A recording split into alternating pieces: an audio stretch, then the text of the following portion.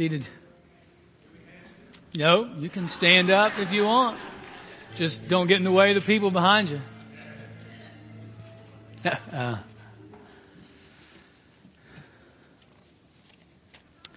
Thank you. Thank you, band. Thanks, Daryl, for leading us to a place of drawing together in surrender unto God. I want to invite the children, kindergarten through third grade. You're invited to Children in Worship right through that door there. And those children that go in there, they should. This works every Sunday, and they should be back when we finish somewhere here or back in that room right there when they're leaving you. So for some that's a great relief, and for others that might be a disappointment. But just want you to know, it's just for the hour. Well, we've been walking through the Gospel of Mark this summer. And this is the last of that series, and we're going to look at Mark chapter 14, and throughout try to weave a couple other just references from the rest of the gospel as it relates to the passage for the day. And it's one where we'll see here some odd lovers of Jesus. Not what we would expect. And you can imagine, you've seen situations where we would say there's strange bedfellows there, strange friendships that form. And got a picture of a couple of those, or three of those here. One here is Bubbles and Bella. Bella is the one in the water, or Bubbles, I'm sorry, is the one in the water. And Bella is the black lab there, and this is an African elephant, and likes to use Bubbles as a diving board. But Bella was a rescued elephant from Ivory or Bubbles was, and Bella took to a park in Kenya, and Bella was one of the dogs of the person that ran the park, and they hit it off into a very odd, strange, but beautiful friendship. Another one here, Anjana, with Mitra and Shiva there. The two cubs, actually you only see one here, but they were separated from mom because of Hurricane Hannah, and so the chimpanzee and was one of the caregivers for them. And then last we have Kate and Pippin. Kate's the Great Dane, and Pippin is the deer, who somehow separated from mom and raised by Kate and others. But some strange friendships, some odd lovers. And yet we see that in the Gospel of Mark as well. Strange connections with people that we wouldn't expect to be connected to Jesus. And the people that we do expect to be connected aren't. What we see throughout the gospel, and we'll see in our passage today, the religious leaders, the chief priests, the scribes, the conservative theologians and the progressive theologians, whether they're the Sadducees or the Pharisees, all of them you'd think would be the ones that would come alongside Jesus and befriend him, and really adore him and love him. Or even his closest friends and disciples, even in their loving and following him, we see many ways that they miss it. They miss, they're sleeping when they're supposed to be praying. They're denying him when Jesus is hanging on the cross. They're the ones that are betraying him in the end. And yet then we find throughout the story here that Mark gives to us of Jesus some odd lovers.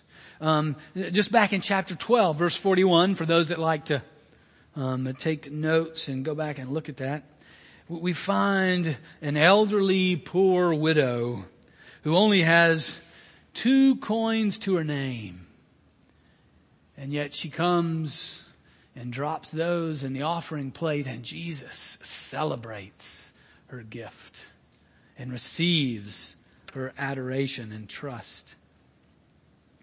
After what we look at today, and really towards the very end of the story that Mark's telling us here, we find really the only person in the end that says positive things about Jesus is the Roman guard, an enemy soldier in chapter 15, verse 39, who is the one who proclaims that Jesus is the Son of God. You also see at the end of chapter 15, again, the very end of the story, one of the members of council, not Joseph of Arimathea. All the rest of the council was working against Jesus. Joseph, though, was brought in secretly. He was seeking the kingdom, and he grew deeper and deeper in love with Jesus. And he's the one that took his body from Pilate and put him in his temple. And then a group of women that stayed true to Jesus and adored him, even thinking they were going to adore his dead body. You see that at the end of chapter 15. Odd lovers, each one. Not what we would necessarily expect. And in our passage today, we're going to find an unnamed woman crashes the party. I mean, she crashes a man cave in order to give a lavish, opulent, extravagant adoration of Jesus. A strange, unexpected, odd lover. It's in Mark chapter 14, starting with verse 1. It's on 826 in your pew Bible, or you can follow along on the screen. Let's pray together. Almighty God, we give you thanks again for your written word, your living word, and we pray that you will be at work in us together as we look at this part of the story together, and we are overcome with adoration for you. Show us in this time what holds us back, and lead us to further simply adore you, to love you in heart, mind, soul, and strength. In the name of Jesus we pray. Amen. All right, Mark chapter 14, starting with verse 1. It was 2 days before the Passover and the festival of unleavened bread. The chief priests and the scribes were looking for a way to arrest Jesus by stealth and kill him. For they said, not during the festival, or there may be a riot among the people. While he was at Bethany, in the house of Simon the leper, as he sat at the table, a woman came with an alabaster jar of very costly ointment of nard. And she broke open the jar and poured the ointment on his head. But some were there who said to one another in anger, why was the ointment wasted in this way? For this ointment could have been sold for more than 300 denarii, and the money given to the poor. And they scolded her. But Jesus said, let her alone. Why do you trouble her? She has performed a good service for me. For you always have the poor with you, and you can show kindness to them whenever you want. But you will not always have me. She has done what she could. She has anointed my body beforehand for its burial. Truly, I tell you, wherever the good news is proclaimed in the whole world, what she has done will be told in remembrance of her. Then Judas Iscariot, who was one of the 12, went to the chief priests in order to betray him to them. When they heard it, they were greatly pleased and promised to give him money. So he began to look for an opportunity to betray him. This is the word of the Lord. Thanks be to God.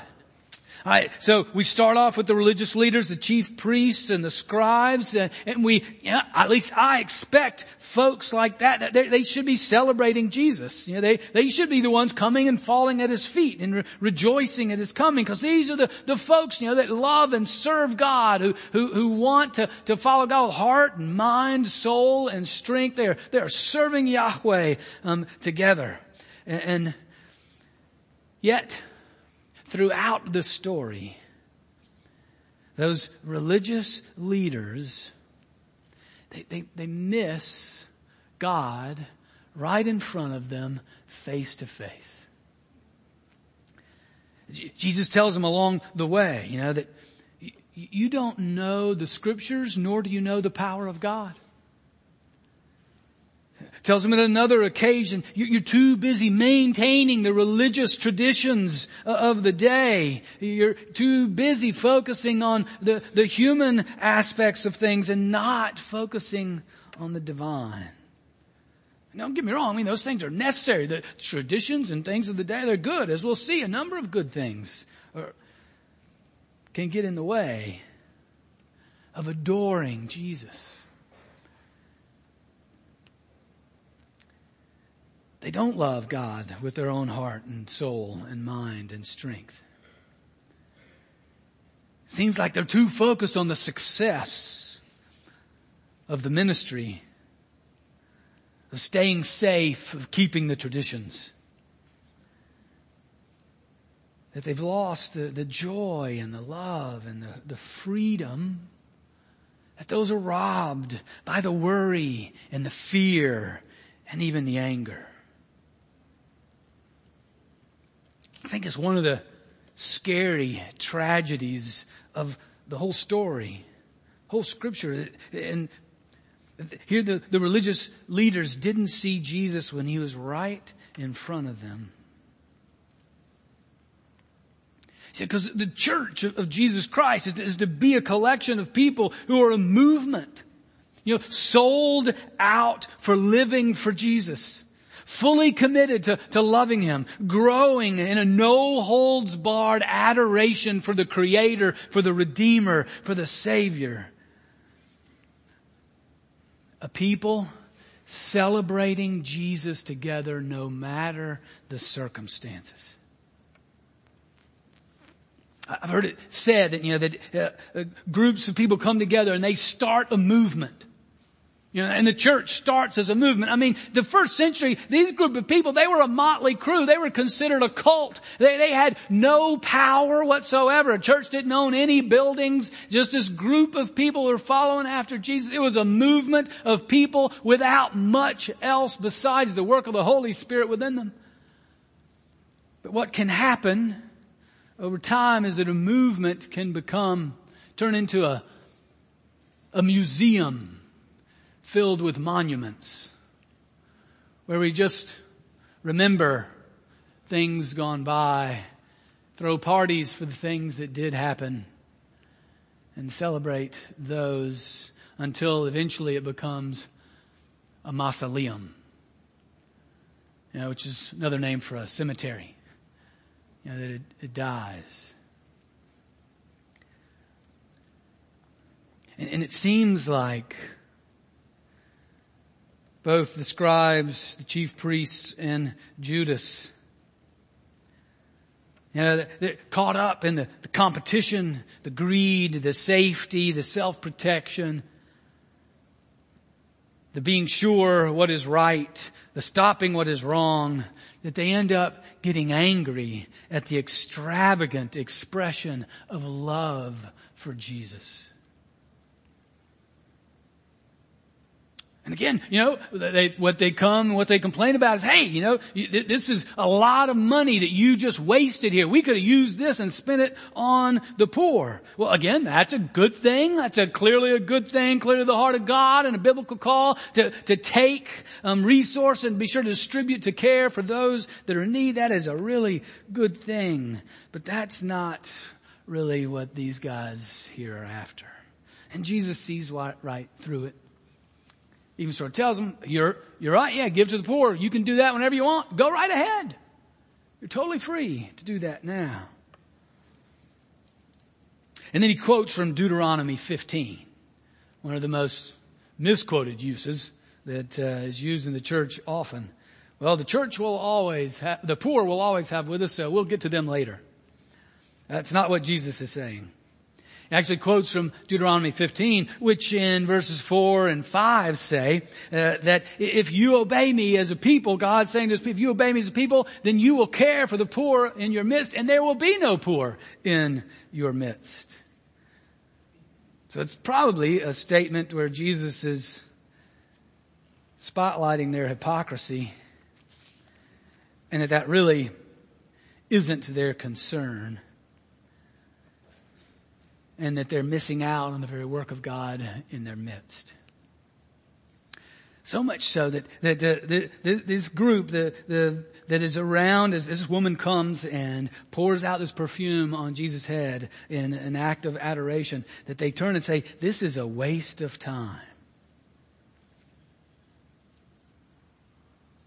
What you just did was a waste of time and resource. Last week, we looked particularly at how Jesus was talking about persecution and opposition, and how the church will face opposition from outside. And he said, stay awake, stay alert, patient endurance through the opposition from the outside. This passage brings more of the internal opposition within us. And how inside every one of us, we have a little chief priest and a scribe. We have a little Pharisee that holds us back from that full adoration. Just that falling at the feet of Jesus in worship and adoration. As I was reflecting on that, I thought of, there's times that I want to, the chief priest inside of me just wants to keep Jesus at a safe distance, I want him to be on the plane, because then the plane's not going to go down. But I don't know if I want him sitting right next to me, because then he's going to talk to me, and when he's going to start messing with my life. So I can keep him at a safe distance. Other times, as I mentioned this before, I can use Jesus like an app on my phone, When I'm in need, I just pop on it. There it is. Yes, let me get that information or get what I need. Just sort of use him as an app. Or other times, and this is really dangerous. What keeps me from adoring Jesus is because I'm too busy working for him. I'm fulfilling the list of things that are for Jesus instead of adoring him.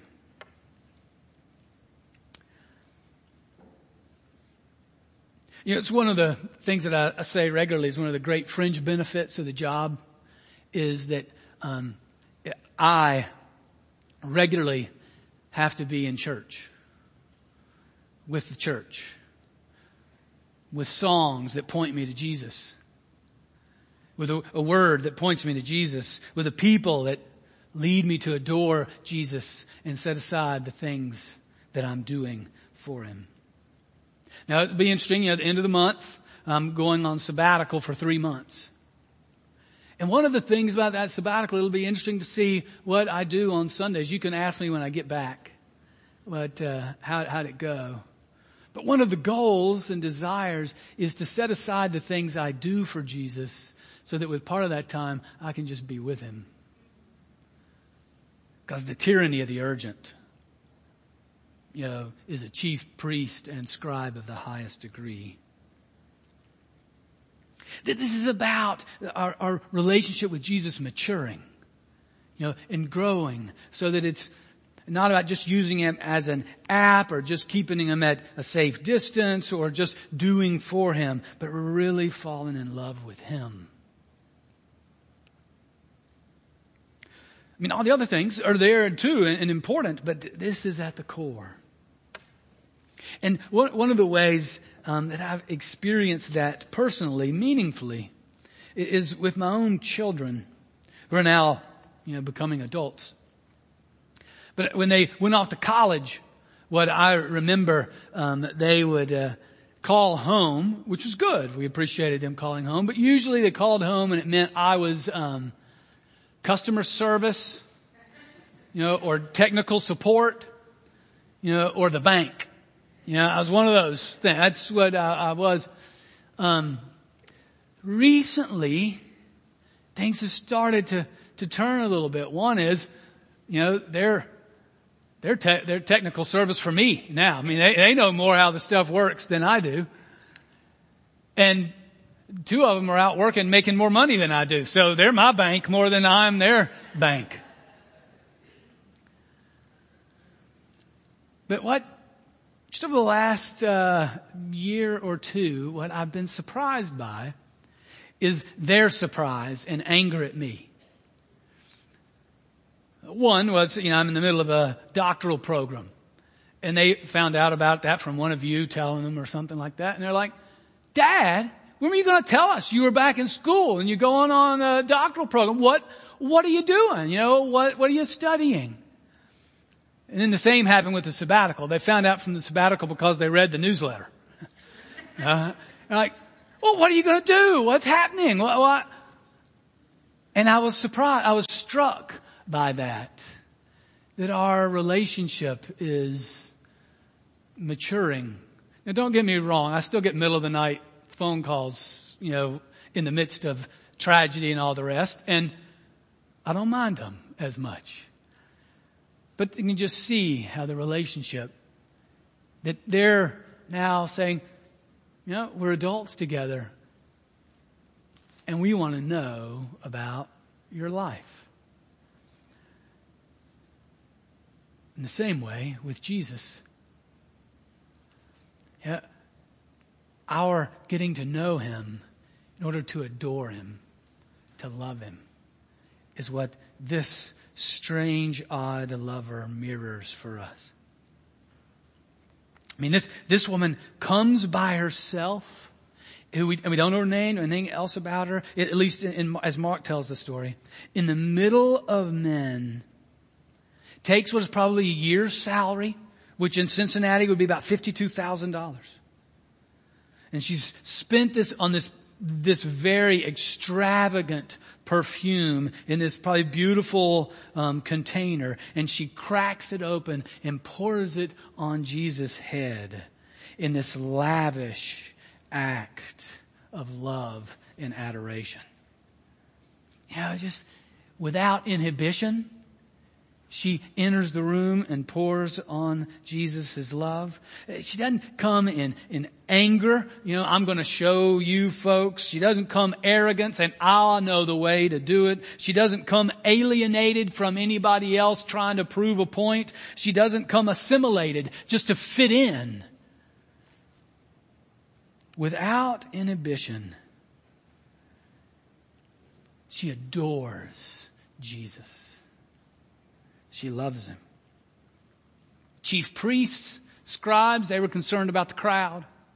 Judas, he's concerned about himself, accomplishing his own goals. But she demonstrates the beautiful, purposeful way to waste time and resources adoring, magnifying Jesus. Man, what a waste of a good perfume, they said. A waste of money, a waste of time. This is messy. And this is a strange, odd situation too. I mean, because this is Jesus. This is the Son of God. This is God in the flesh, the King of Kings, the Lord of Lords, the Creator of the universe. In human form, and this unknown woman comes in to anoint him, Jesus says. This unknown woman, in a sense, comes in acting the part of the Chief Justice. To say, you are the King of Kings and Lord of Lords, and in the palace, which we're told is a leper's house. So an unknown woman is the chief justice. The palace is the house of a leper. And here, the king, the ruler, the one that created all, is being anointed for death on a cross between two criminals. That is strange. Stranger than strange. The oddity of oddities, upside down love and adoration. It's not only, we would say, as humans, a waste of perfume, but it's a waste of God. Why would God come to live among us and then just die? No, it's a wasteful act of adoration, a wasteful act of love of God for you and me. That what He then pours out is His blood. What He breaks is His body. Shed, broken for you and me. But in the midst of that, Jesus tells the woman, this is a good work. This is, I think our translation says it's a good service. You remember, there's a story a little earlier in Mark's gospel, the rich man who comes to Jesus, calling him a good teacher. And Jesus says, no one is good but God alone. So Jesus has a very high bar for what good is. And He says, responding to God with extravagant, wasteful, lavish love, indulgent love is good. She is obviously mad about Jesus. So for you and for me, what robs us from adoring Jesus? Just wasting some good time with Him. How do we continue to grow in that kind of relationship with the living Lord? How we spend time with Him, invite Him into every part of our lives, spend time with His people in order to just adore Him, to love Him. Take time to talk about Him every part of our own lives. To invite Him in. Don't keep Him at a safe distance. I encourage you this week, you really to journal this week. What are the great gifts of Jesus in your life? And simply give Him thanks and adore Him. As we sing unto the Lord the rest of this service, or when we gather, just be singing not just with mind, but with our soul as well. Not just what we think, but what we feel.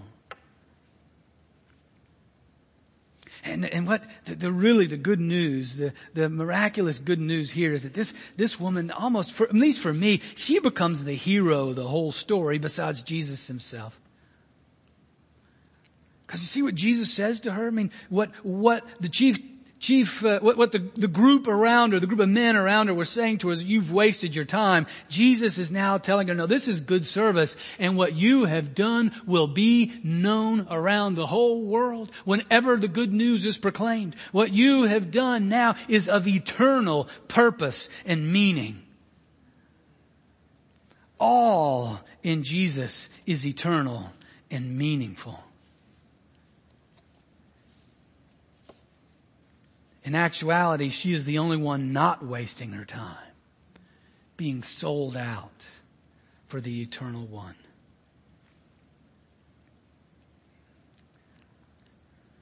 She's a good reminder to me. How am I too tied to the material world, to my own authority, to my own power, to even my own goodness? And that those hinder a total surrender and adoration of Jesus. This is miraculous and marvelous that this woman brings everything to Jesus and loves Him. From the eyes of the world, there's not a whole lot there. But what she has done is good. Amen.